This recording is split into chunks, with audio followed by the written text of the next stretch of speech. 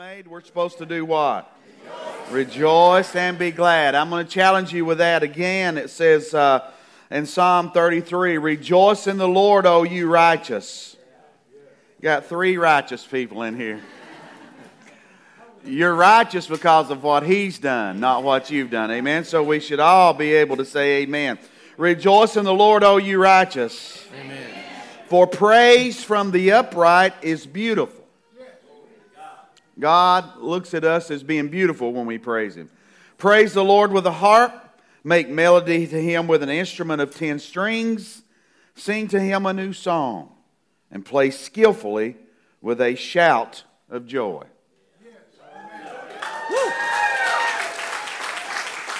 Now we're awake. For the word of the Lord is right. All His work is done in truth. He loves righteousness and justice. The earth is full of the goodness of the Lord. By the word of the Lord the heavens were made. Now over and over He reminds us He's the Creator in the Word.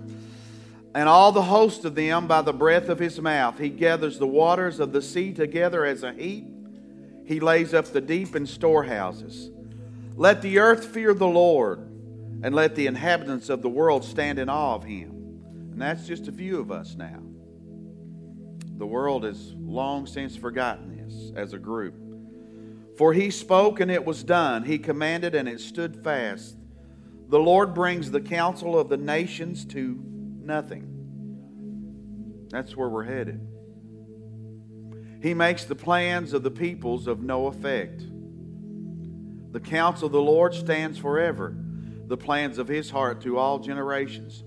Do you think the Lord needs to change? He don't need to change. He never changes.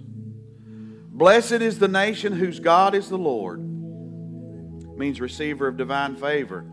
And you all know we're losing that because we've been going against God more and more. Blessed is the nation whose God is the Lord, the people He has chosen as His own inheritance.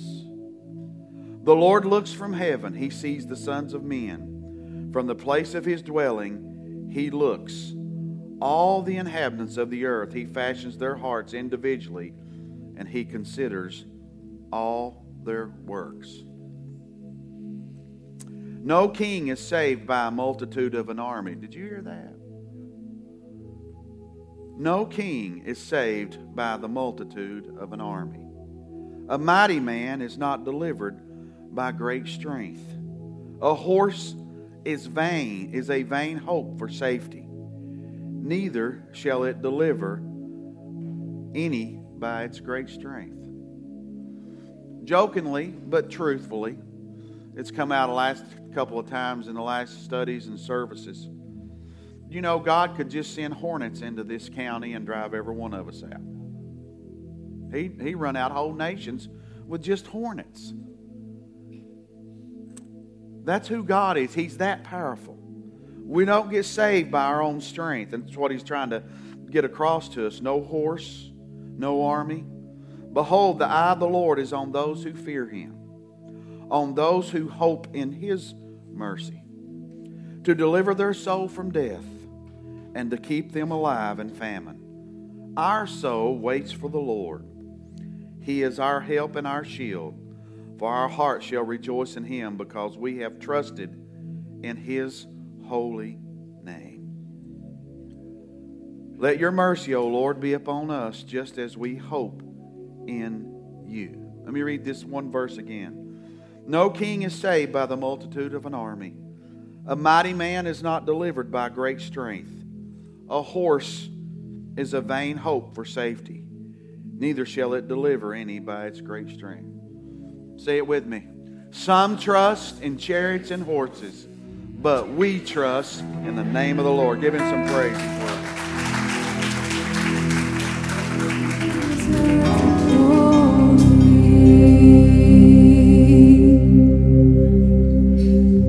He does deserve all the glory. Amen. Let's give Him praise, Lord. We praise You. You're worthy, Lord. Thank You for Your love, Your mercy, Your long-suffering, Your patience, Your gentleness, Your kindness, Your salvation, Your healing, everything You give, Lord. We We bless your name for that. You're worthy of all of our praise and all of our worship. And the church said, amen. Turn around, shake somebody's hand, and welcome them to church today. Children's church is dismissed. We have a nursery next door. It's a couple of nurseries.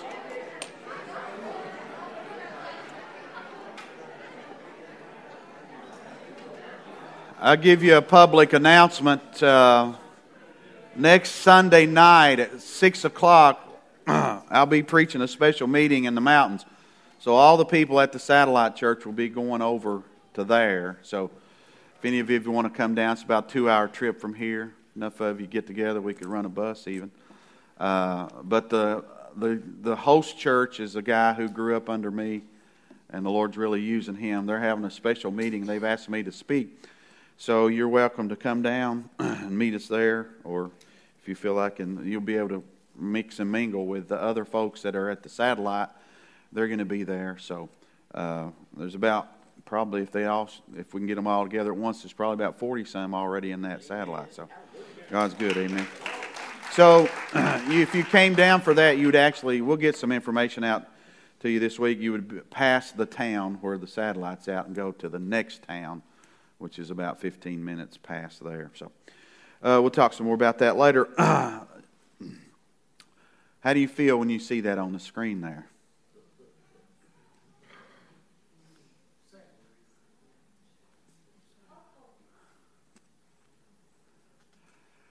Yeah. Just look at it a few seconds there.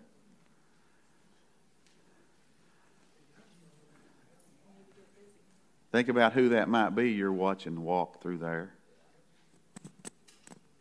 in hopes that we would peel some more of those off and they would go to the right.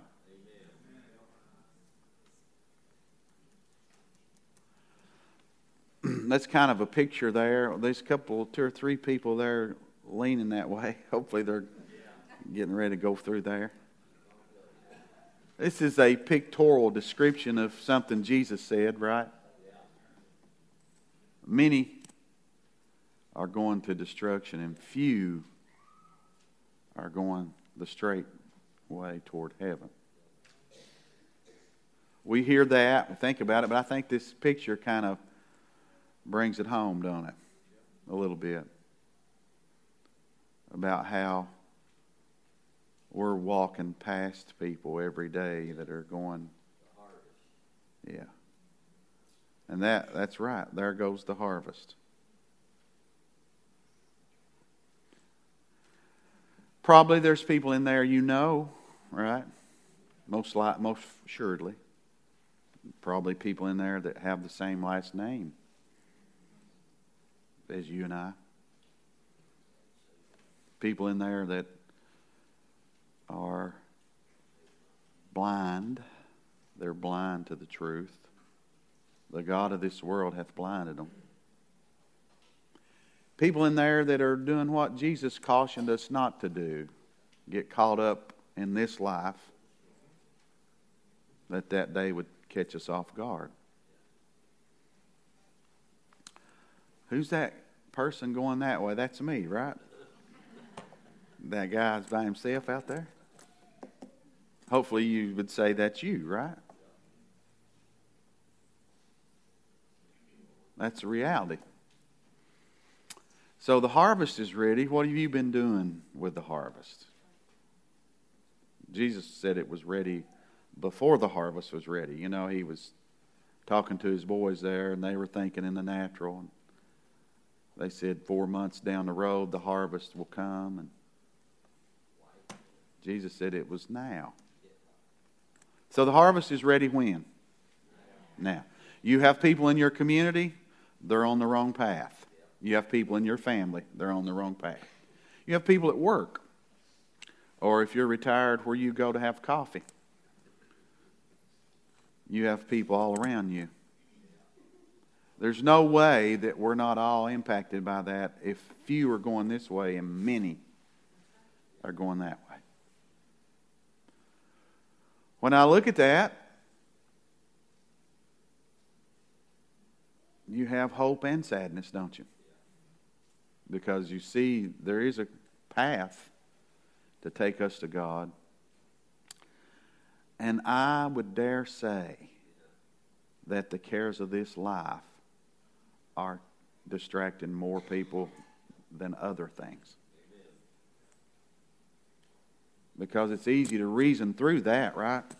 We don't need to get serious about God now, not at this point in life. We've got too much to do. We don't need to take time out of our week to spend time with God. We've got too much to do. Let's look at the first verse on the screen here.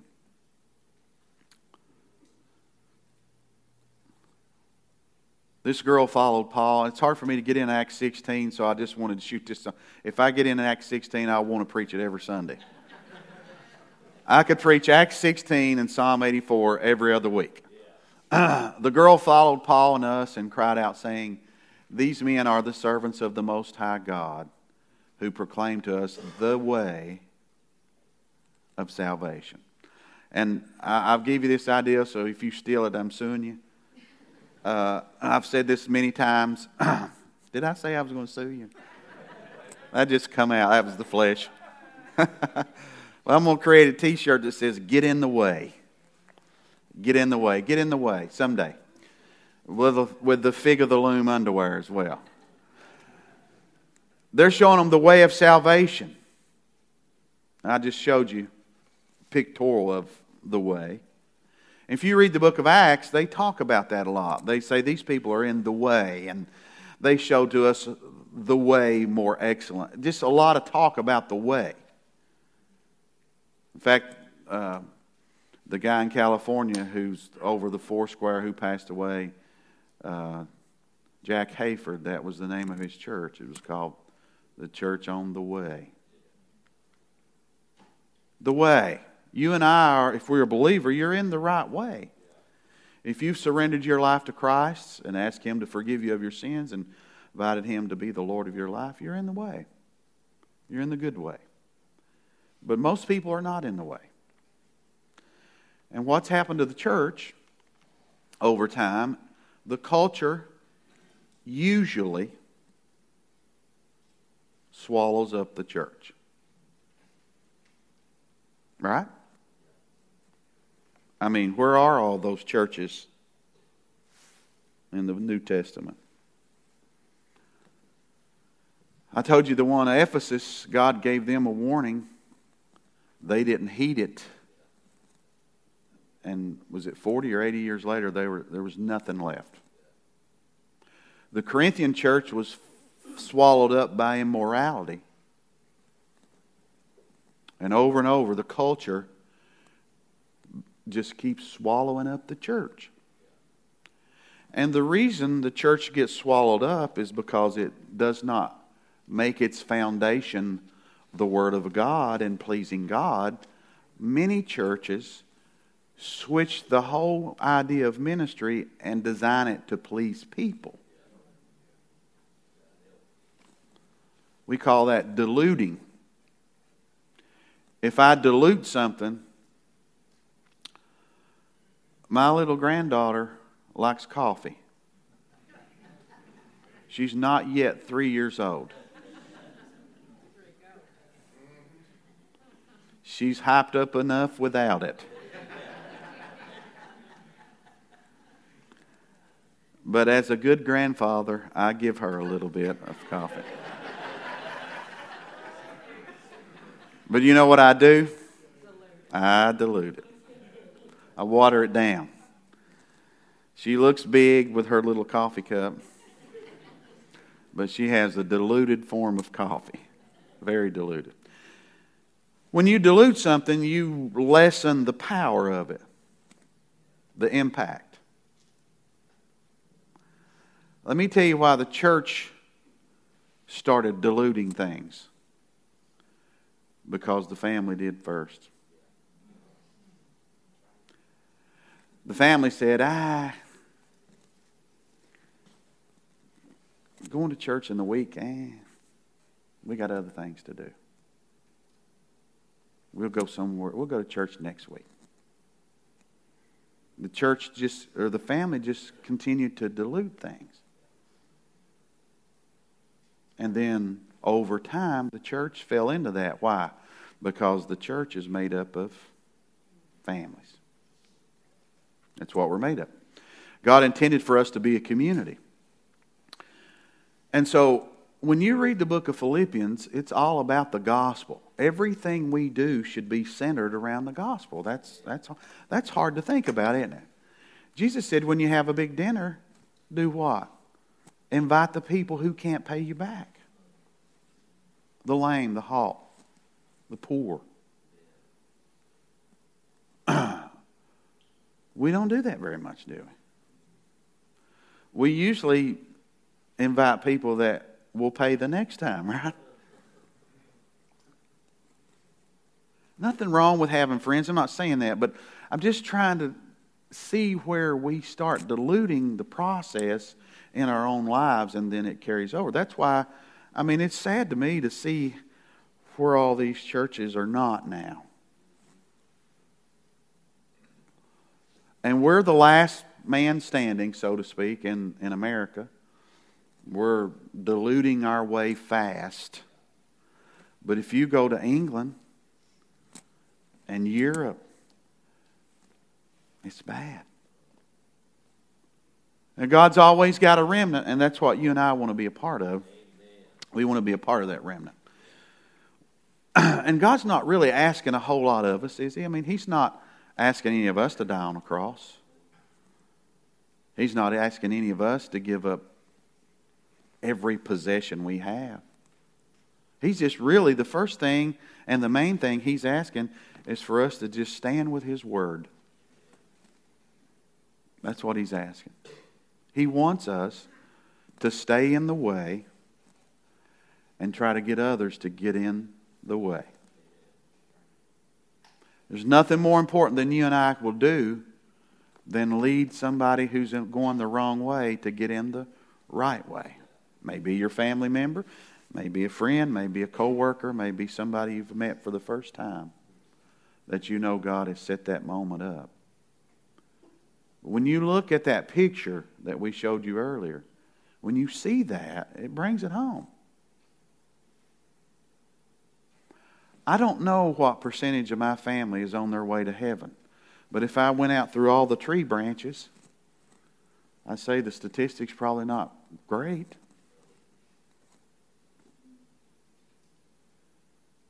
My grandfather got saved. Both of my grandfathers got saved, but they came from backgrounds where it was not real great. Somebody finally turned the generation around. Will that be you? Will that be me? How serious should we be about God? If you look at your own life, if I look at my own life, if I have to say about my attendance to God, and I'm not talking about attendance in the way of being in this building, but I'm talking about attending to God, right? If I look at my life and I have to look at how I'm attending to God and I have to say, I used to, it's not a good thing. I used to pray more. I used to spend more time in the Word. We're kind of getting out of the way a little bit when we start letting those things happen in our lives. So we want to look at getting in the way, taking others in the way. We want to make sure we stand for God's Word. You shouldn't have any reservation about standing for what Jesus has told us. If you understand who He is in your life, that you and I wouldn't have anything without Him, that should keep you from having any reservation about standing up for the truth. In John chapter 14, this is Jesus. This is familiar to us. He gives us some good words here. He says, "Let not your heart be troubled. You believe in God. Believe also in me." Now again, He's come on the scene proclaiming to be the only begotten Son of God. He's come on the scene to say He is God. He's part of the Godhead. there's been a lot of people waiting for him. I'm sure some are thinking, I can't believe it. He's finally here. I'm sure saying, there were many who were saying he's an imposter. This can't be him. He come from Nazareth. Can anything good come out of Nazareth? And isn't his father a carpenter over here? And on and on and on and on. Oh, he's a good teacher, but hey, Son of God, that's taking it too far. God in the flesh? So he's saying to these people who are troubled, he says, and you're going to be troubled at times, you know that? You're going to have some trouble. There's an old song, I'm telling my age here, it said, I beg your pardon, I never promised you a rose garden. Neither did Jesus. In fact, he promised just the opposite. He said, many are the afflictions of the righteous, but the Lord will deliver him out of them all. And you're going to find some trouble in this life. Job told us about that. We're talking about that on Wednesdays. In my Father's house are many mansions. If it were not so, it would be better translated rooms. It's going to be some nice rooms because they're related as mansions. If it were not so, I would have told you, I go to prepare a place for you. If I go and prepare a place for you, I will come again and receive you to myself. Some days, that's the best word you can have. You know that? Some days, that is the best thing you can remind yourself of. Because some days are hard. Some days are bad. Some days are sad. Had a wedding yesterday. And the thing about a wedding is this. For about 30 minutes, it feels like there's nothing wrong in the world. You ever notice that? You go to a wedding, unless one of them runs out right in the middle of it, then it feels like everything's wrong.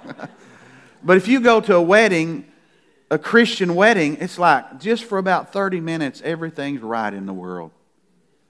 Everybody's making the right commitments. Everybody's saying the right things. Everybody's excited. Everybody's happy.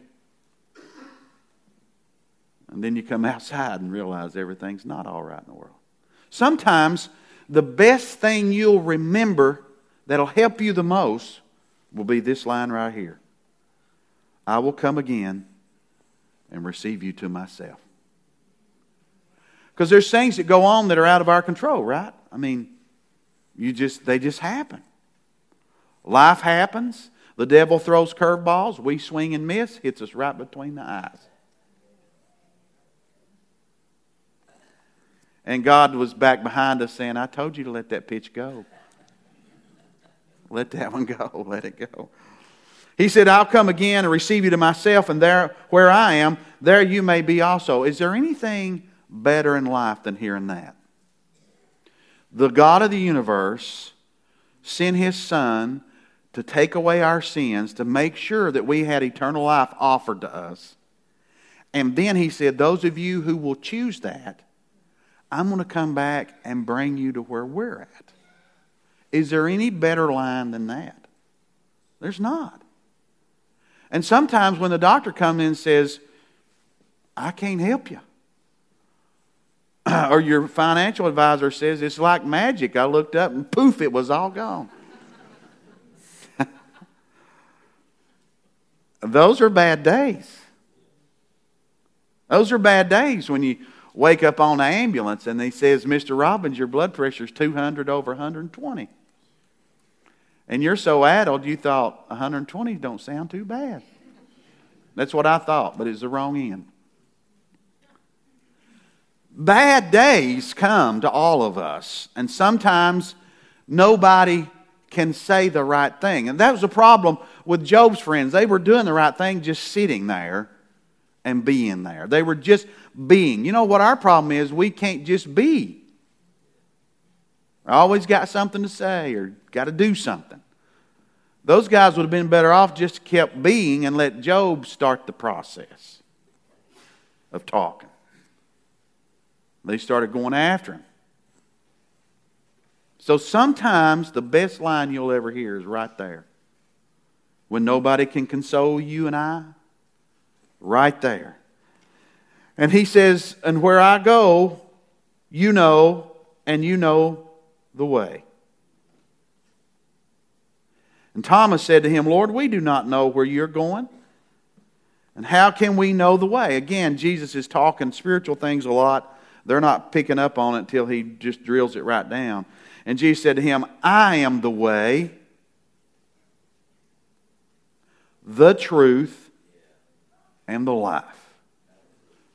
Now, he just said he was the way. And that's why that word is used so much in the book of Acts. When you and I get in the way, we're in him.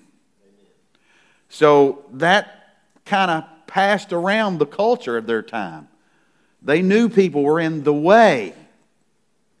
And when they used that terminology, they understood it was about this new prophet on the scene, whom we know to be the Son of the Most High God. He is the way, He is the truth and life. No one comes to the Father except through me. If we don't come to Christ, we miss the whole reason for being. Every bit of it. You may be good at what you do. You may leave people a lot of stuff when you go out of here. But if you don't come to Christ, you miss your main reason for being. You missed it. And he said, I'm the way, the truth, and the life, and no one comes to the Father except through me. Let's put this prayer journey, the tabernacle, up real quick. Nobody comes to the Father unless you come through me. Now, I'm going to be real vocal and real stern here. I know I'm preaching to the choir, but my voice goes around the globe now, so I want to be real clear here. There's one door right there. Only one. You got to come through that door, and that door represents Christ. He said, I'm the door to the sheepfold. He said, I'm the only way. And if you're going to get to God, which is represented back here by the ark, this is where God manifests Himself.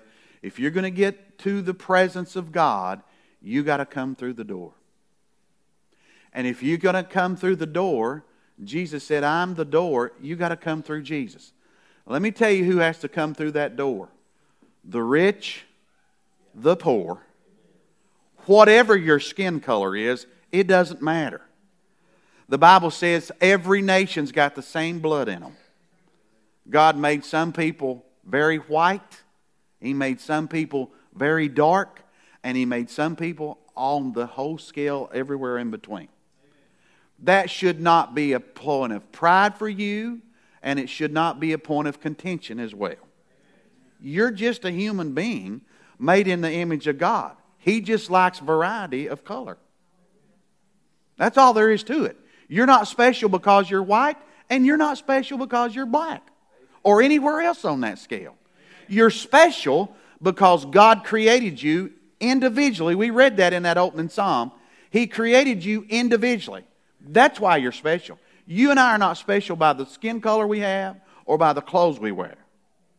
Everybody comes through that door. Rich, poor, lame, halt, blind, the healthiest person. Everybody had to come through that door. It didn't matter what your status was. It's still the same today. Mohammed is dead. He's going to stay there.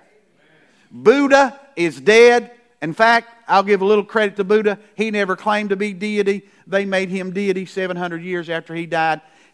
But he's still in the grave. Confucius, same thing. All these false prophets and false Christ over the years, they're all in the grave. Jesus Christ is the only one that's risen from the dead, proven both by the text of your Bible, by the Jews who also testified to it, and those in their day, the priests, everything. He came out of that grave. I was trying to say the Romans. The Romans, the Jews, and the text of your Bible verify that Jesus came out of that grave. Let everything be established in the mouth of 2 or 3 witnesses. I'm not bashful. I do not apologize for being stern about this.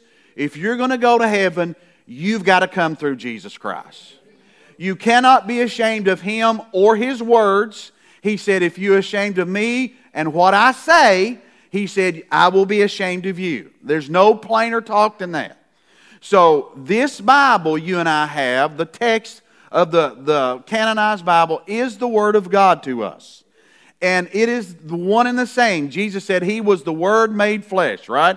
John, one of the epistles of John said there's three in heaven: the Father, the Spirit, and the Word. It calls Jesus the Word. So you and I ought, there's no tricks to this.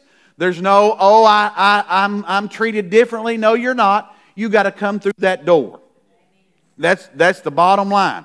And I understand why we say things like we say, because people congregate, and sometimes there are language barriers from whether it's a Latino church or a white church. I understand that, but the church is not divided. The true church is not. We're all one and the same.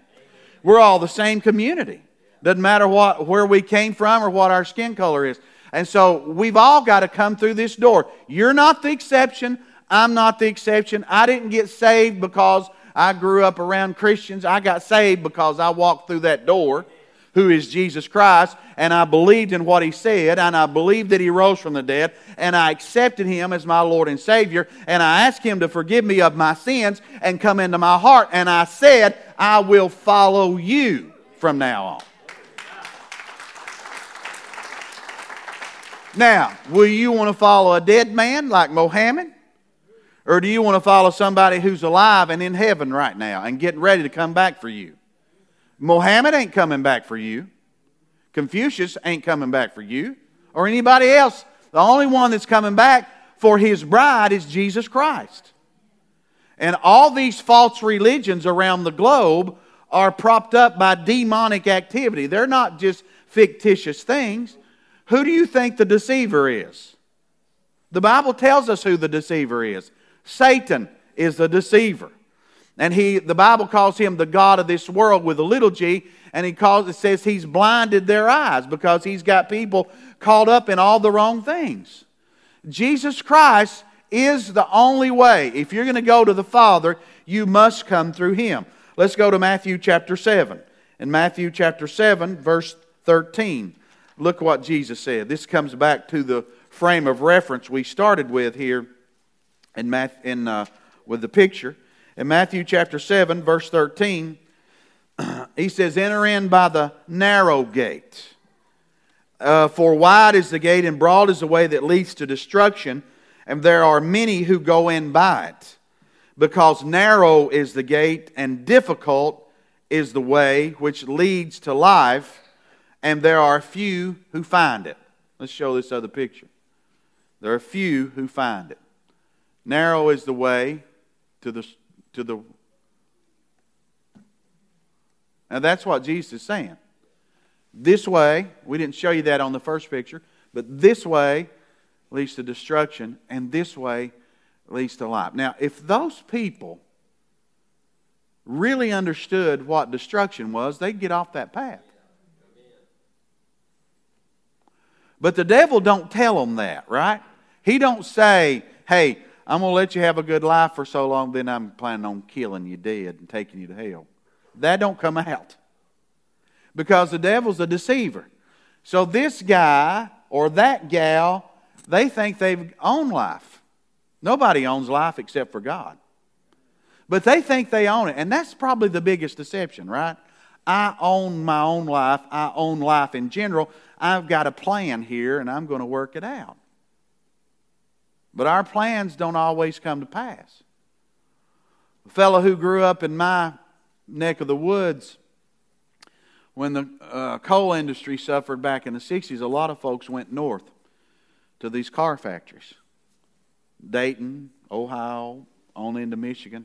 I've got a lot of family in Michigan because when the coal mines went out, there's nothing else for them to do.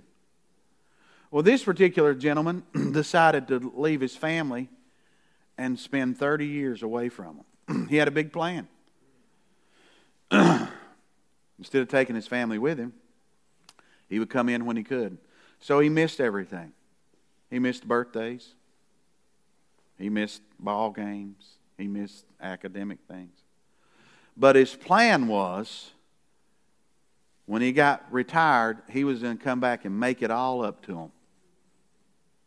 Laid up a good store of money, but spent about 30 years away from his family. He came home, and within 30 days he'd passed away. None of us have the promise of tomorrow. I found that out, right? None of us have the promise of tomorrow. So that person or persons that we're seeing on that path there, that's why today is the day of salvation. You see all that multitude going to the left there? None of them have the promise of tomorrow. Now, they've all probably planned for it, but none of those folks have the promise of tomorrow. Neither does that one person by themselves. But the good news for them is they're in the right path, and if they die, to be absent from the bodies, to be present with the Lord. But none of those people have the promise of tomorrow. You don't, I don't. I mean, I've seen everything being in the ministry this long. I think one of the hardest things I watch is for a parent to lay to rest their child. Nobody wants to do that. I hate for my children to have to bury me because you got these bonds, right? But as a parent, I don't want to bury my children before I go. That's hard to watch. It's a hard thing to go through. Think about Job, what we're studying on Wednesday night. Bury them all at one service. All 10 of them. But none of us have the promise of tomorrow. I have done funerals from just a few days old to 99. I buried somebody who was 99 and everywhere in between. Buried people, children, teenagers, young adults, middle-aged folks, older folks, really old folks, and really young. If that bothers you, maybe it should.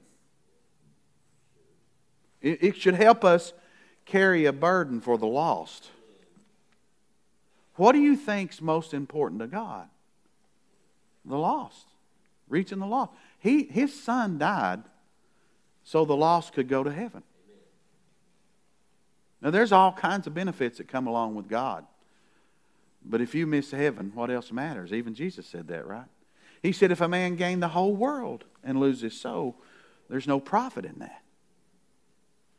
So Jesus, He's making it clear that He's the way. And then He tells us how this way, and that word narrow is stenos.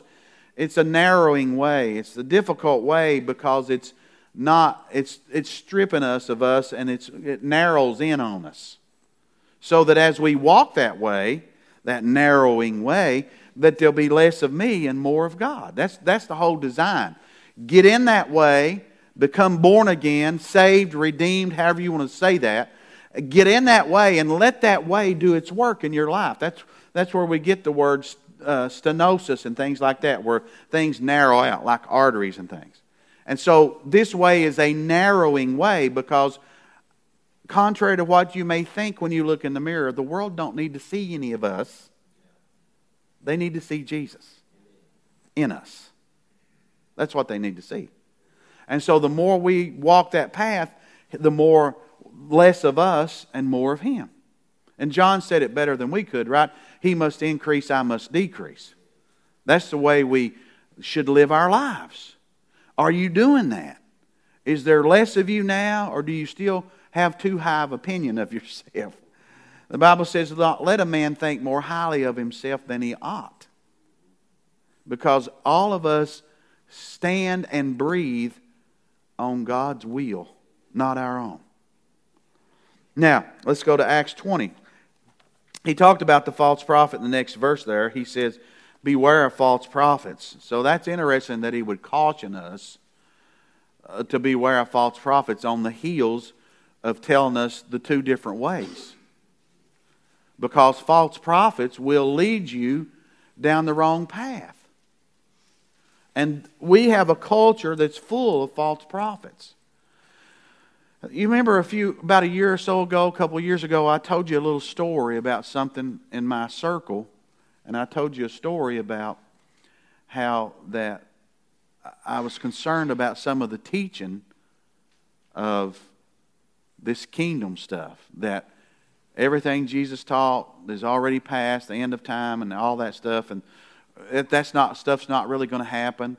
Well, that teaching has continued to further on, and it's gotten so far that they're teaching there's not a literal heaven and a hell now. What happens when you get in bad teaching, it just keeps getting deeper. It's like any other sin. When you twist God's Word, and that's something we ought to be careful about, it takes you deeper and further. You start leaving out parts, adding to, and there's some too strong cautions about adding to God's Word or taking away from it. In Acts chapter 20, verse 25, Paul says something very similar to what Jesus was saying. He said, "Indeed, now I know that all you among whom I have gone preaching the kingdom of God will see my face no more." So he knows he's not coming back this way.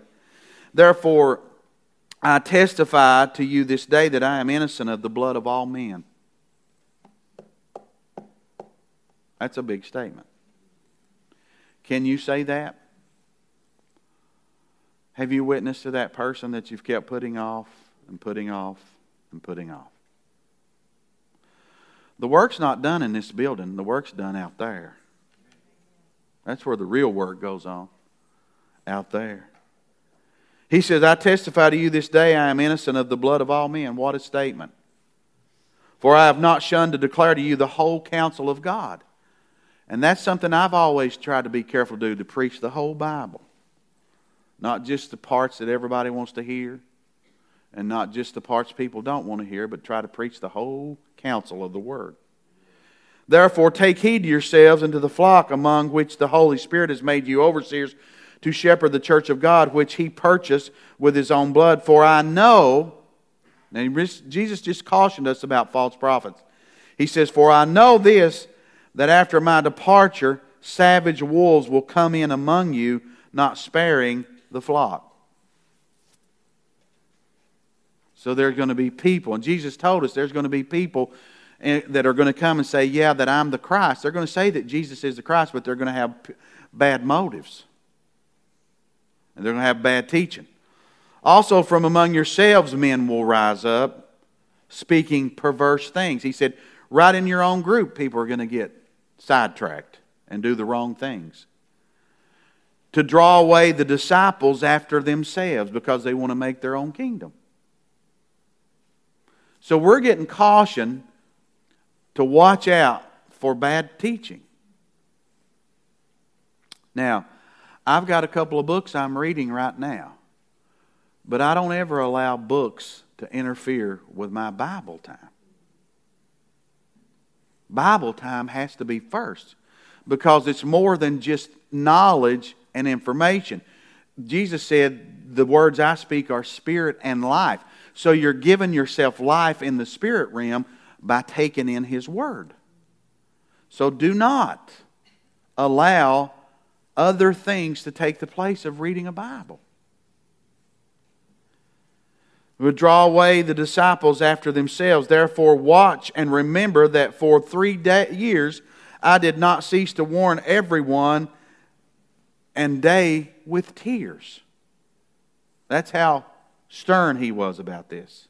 "So now, brethren, I commend you to God and to the word of His grace, which is able to build you up and give you an inheritance among all those who are sanctified."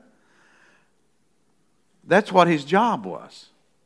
He said, "I am here basically to keep you in the way, for you to be on guard, because that way is straight and narrowing." Now there's a reason there's another main reason why it's straight and narrow, is because it's distinctive. In other words, if you're looking for something, you can find it. All these other paths are broad, going every which way, but there's one path, Jesus said, that's straight and stenos. It will distinguish that path for you, so that you will not be deceived. And the way this path is distinguished is through the Word of God. He says, "I am free from the blood of everybody. I commend you to God and word of grace, which is to build up you, give you an inheritance among the sanctified." So He's telling us to stay in the way and be on guard. Now, we're in a culture that we really have to be on guard. Because there's so many ways to get information into our lives now.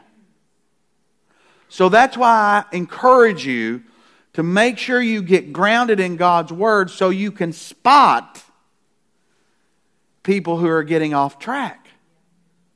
You'll be able to tell it when they get off track.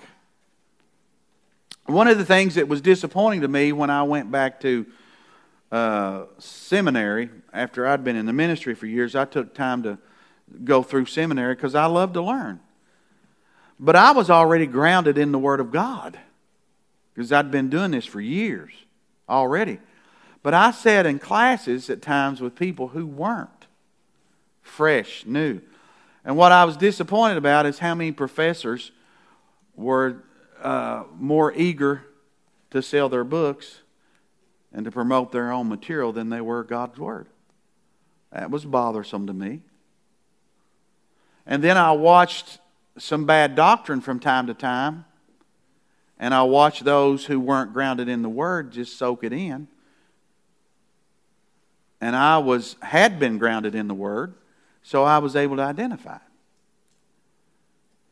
But our seminaries have done what most of our education has done, and our country as a whole. We've kind of drifted. We've diluted things over time. Now, what's at stake? The lost. If the church loses her way, if you and I lose our way, then how can we show them the way? And that's what's happened in our culture. We've diluted things so badly. Let's go to Colossians chapter 1. Let me show you something here in Colossians.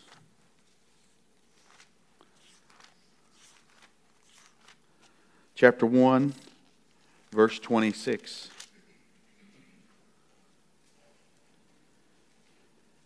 The mystery which has been hidden from ages and from generations, but now has been revealed to His saints. To them God willed to make known what are the riches of the glory of the mystery among the Gentiles, which is Christ in you, the hope of glory. Him we preach. He's the way. Look what he says. Warning every man, warning them, and teaching every man in all wisdom, that we may present every man perfect or complete in Christ Jesus. To this end I also labor, striving according to His working, which works in me mightily. That's what He's doing. He's out trying to win the lost and bring them into the way. He's warning and teaching. Warning and teaching. Now, I think we would all agree that the Apostle Paul is the chief disciple, the most prolific apostle. He wrote most of the New Testament under the direction of the Holy Spirit, of course. And he's saying, here's what I do. I warn and I teach. Now, I want to take you to the book of Jude. The Holy Spirit just quickened this to me. In the book of Jude, it's the last book before you get to Revelation. In the book of Jude,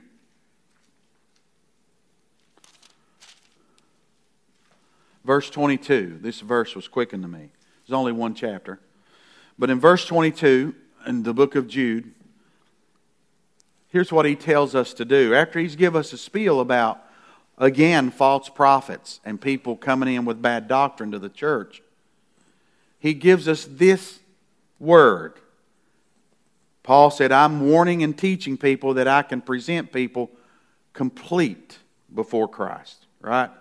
Then he says, and some have compassion, making a distinction, but others save with fear, pulling them out of the fire, hating even the garment defiled by the flesh. Now what you'll find, if you dig deep enough in this verse here in the Greek language, you'll find that there's one messenger and two messages. That's important. Because if you go to churches, You know, there are some churches that don't even use the Old Testament at all. I would say, in fact, most churches have moved into that realm now. And then there are some churches that don't ever teach anything controversial. I know I've heard out of my own ears preachers who say, I'll never teach Revelation. Some who say, I never teach on prophecy. That means you've just done away with a third of the Bible when you say that. But here in this case, this is one messenger with two messages. I grew up hearing some of this. Some would say, you know, I just preach love. Jesus is love. God is love. And that's the only way I minister. And then you got those guys that preach only hellfire and brimstone. Have anybody ever been around somebody like that? You feel like your hair's going to catch on fire before you get out of the building? Like the preacher, he preached hellfire and brimstone, and he asked everybody if they wanted to go to heaven. Everybody but one guy raised his hand. So he run back there to him and said, man, what is wrong? He said, you don't want to go to heaven like the rest? He said, well, yeah, I do. He said, but the way you was preaching, I thought you was getting a load today to go. What I would say to you is, they're both out of balance. You got to preach both sides of the message. Paul said, I warn and I teach. Jude said here, you're going to use, some people are going to be touched by compassion, and some people are going to respond to the warning when they realize what's at stake. Right? You all know people like that. You may have people like that in your own family. Some that have been won to Christ because they just realize the love that He has. And some, they realize, hey, I'm on my way to hell. I need to do something about that. So both sides are out of balance. If you only preach one side of the gospel. You know, Jesus talked about heaven, but He even talked more about hell. Jesus warned people. He was constantly warning them. Warnings are used in every facet of life, right? What do they tell you with health issues? Watch for the what? The warning signs. What do they tell you on road signs? They're there to do what? Warn you. They're there to tell you that deer have crossed here before, right? Of course, they don't know that deer can cross anywhere they want to. Have me found that out with your vehicle. I had one try to get in the back seat. Everything has warnings with it, right? There's nothing, we shouldn't feel agitated or upset with God because He spends much of His Word warning us. Why would He do that? Well, number one, He's full of love, right? That comes back to His love. I've said this many times, and some of you have fed this back to me. If you're standing on the side of the road and you know the bridge is out ahead, are you going to flag people down or are you just going to let them go? What are you doing? You're warning them. If you love them. See, some reason we got this idea because we got a bunch of sissies and babies in this culture that warning somebody doesn't have anything to do with love. But the Bible is just the opposite of the culture. You've found that out? The Bible says if we love our children, we'll discipline them. Now the world disagrees with that for the most part now. But the Bible equates these kinds of things with love. In fact, the Bible says that God disciplines those whom He loves. If you're that person and you're so perfect, you don't get disciplined, you don't belong to Him. Because if you go on and read the rest of that, He said, of whom all are partakers. So if you belong to God, the first thing you need to realize is you're not perfect and you're going to get a spanking every now and then. And if you act like you don't get spankings, you might want to check to see if you belong to Him. So the way the world dictates love and the way the Bible teaches love, do I love those people if I just let them go? Knowing the bridge is out? I should warn them. And that's what I'm doing today. I'm trying to warn people because I know my voice goes out into places that people need to be warned. And it is so difficult to not be distracted in the kind of world we live in. It's a challenge for all of us. And it's not just that stuff out there. It's our own stuff that gets in God's way. That's the biggest challenge, I think, for church folks, if I can say it that way. It's not out there. It's your own life just getting too busy and meaning too much to you that God can always be put off. Think about that. Think about putting God off. Think about what that means in your life. And so Jesus cautions us. In Luke 21 there, He says, don't get caught up in the cares of this life, that day would catch you off guard. We got to guard against other things being too important to us. And we got to be willing to share the gospel. Now, how do we... I took you in the valley. I'm getting ready to bring you out. Let's go to Isaiah chapter 6. As I was pondering all this morning, I was just starting to think last night and this morning, I was thinking about how good is God to me. You know what? God has never let me down. Now, I've let Him down. How many know what I'm talking about? But He's never let me down. And I'm thankful when God gives me a warning. I'm thankful when I have warnings from people who know me. They say, you might not want to do that. Has anybody ever had a good friend that said, hey, that's not a good idea? Right? That's because they love us, right? You might not want to try that. You might not want to do that because they're trying to give us a warning, right? One day I was on the road back to college, and it's nighttime, and it's a 2-lane road, and I usually take the middle of the road, right, and you can see headlights coming. But somehow, I was in the middle of the road this particular time, and the Holy Spirit didn't speak audibly, but it may as well have been audible. He said, slow down and get way over. I didn't see anything coming, but I knew that was the voice of the Lord. And so I did exactly what I heard in my spirit. I heard that in my spirit. And when I heard that in my spirit, I got slowed down and got over as far as I could get. And there was a hill there that you wouldn't probably see the lights until they were... But which I probably would have still been okay if it would have been a normal situation. But it wasn't. When I got over and slowed down, the headlights of an oncoming vehicle topped that hill. And it looked like their wheels come off the ground. It was an ambulance flying. Had I not listened to the Holy Spirit, they would have had to probably call another ambulance to get the people out of that ambulance and me. I'm glad the Holy Spirit warned me.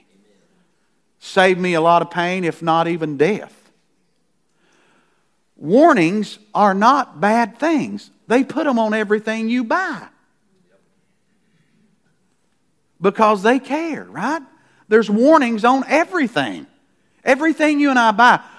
We shouldn't look at the Bible or God's Word and say, oh, they're too serious about this, telling us that there's an eternal fire, or that most people are going to... That's a warning. What's wrong?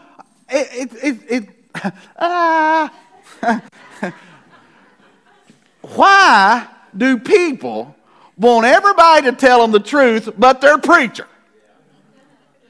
You don't want to go to your financial advisor and you've lost everything you got and him look you in the eye and say, well, everything looks good for here, and you're broke, right? You don't want to go to a doctor who finds a tumor the size of a volleyball and says, everything's good. Stop at the Dollar General on the way home and get some Little Debbie's and have at it. Nobody wants that kind of advice from anybody else in their life, but yet when it comes to the church, they want us to sit down and shut up. God warns us over and over and over. And if I'm going to be a faithful minister, I'm going to warn the people as well. So I'm going to get you out of the valley and then I'm going to close. This is what came to me. It says, in the year King Uzziah died, I saw the Lord sitting on the throne, high and lifted up, and the train of his robe filled the temple. Above it stood the seraphim. Each one had 6 wings, and with 2 he covered his face, with 2 he covered his feet, with 2 he flew, and one cried to another and said, Holy, holy, holy is the Lord of hosts. The whole earth is full of His glory. And the posts of the door were shaken by the voice of him who cried out, and the house was filled with smoke. So I said, Woe is me, for I am undone, because I am a man of unclean lips, and dwell in the midst of people with unclean lips. For my eyes have seen the King, the Lord of hosts. That door keeps coming up in the Bible. Coming through the door, where the presence of God is, you're going to be shaken. I don't care how holy you think you are or how holy I think I am. We still have not tapped into the real holiness of who God is. It's hard to just imagine somebody standing with a being that is totally pure, totally holy, totally righteous. When we encounter His righteousness from time to time, it shakes us. Now, the reason Isaiah is here seeking the Lord is because Uzziah died. And Uzziah had been a good king. He got crossways there at the end, cost him his life, by the way. But he'd been a good king, and Isaiah was concerned about the welfare of God's people. He was their prophet. And so God shows up with His throne, fills the temple. And basically, what God is saying, and here's what you got to know. When you're standing with God, you may get some flack over it. I'm not saying you won't get flack over it. I've had flack over it in the last 10 days. But you're standing on good ground. Because what God was basically saying to Isaiah, He's saying, it don't matter if the throne is empty down there. What matters is I'm still on my throne up here. Amen? Listen, I don't care how many laws they pass against God's Word. I don't care how dark it gets in the world. I don't care how many magnetic pulses they put in the grid. God is going to take care of His people. He will never leave us. He will never forsake us. He will back us up. He will stay on our side. There'll be light in Goshen when the rest of Egypt is dark. He will cause us to shine. He is on our side, and He will never let you down. God has never let us down, and He will never let us down in the future. Can you give Him praise for that? Just stand to our feet. God wants you and I to be soldiers, all right? We're in a war, and I understand that it's gotten way more intense than it has been. We live in a culture, America has probably been the last group standing for the gospel as a group, as a nation, and we're losing our way too. I understand that. You and I can't lose our way. We got to stay in the way. And there are people who are lost all around us that are going down that broad way. They're going the broad way, and you know some of them. And I know some of them. And we need to warn and teach them. We need to save some with compassion and some hating the garment, the fire, pulling them out of the fire. People respond differently. You listen, if you've raised children, you know that. They're different. They've all got their own personalities.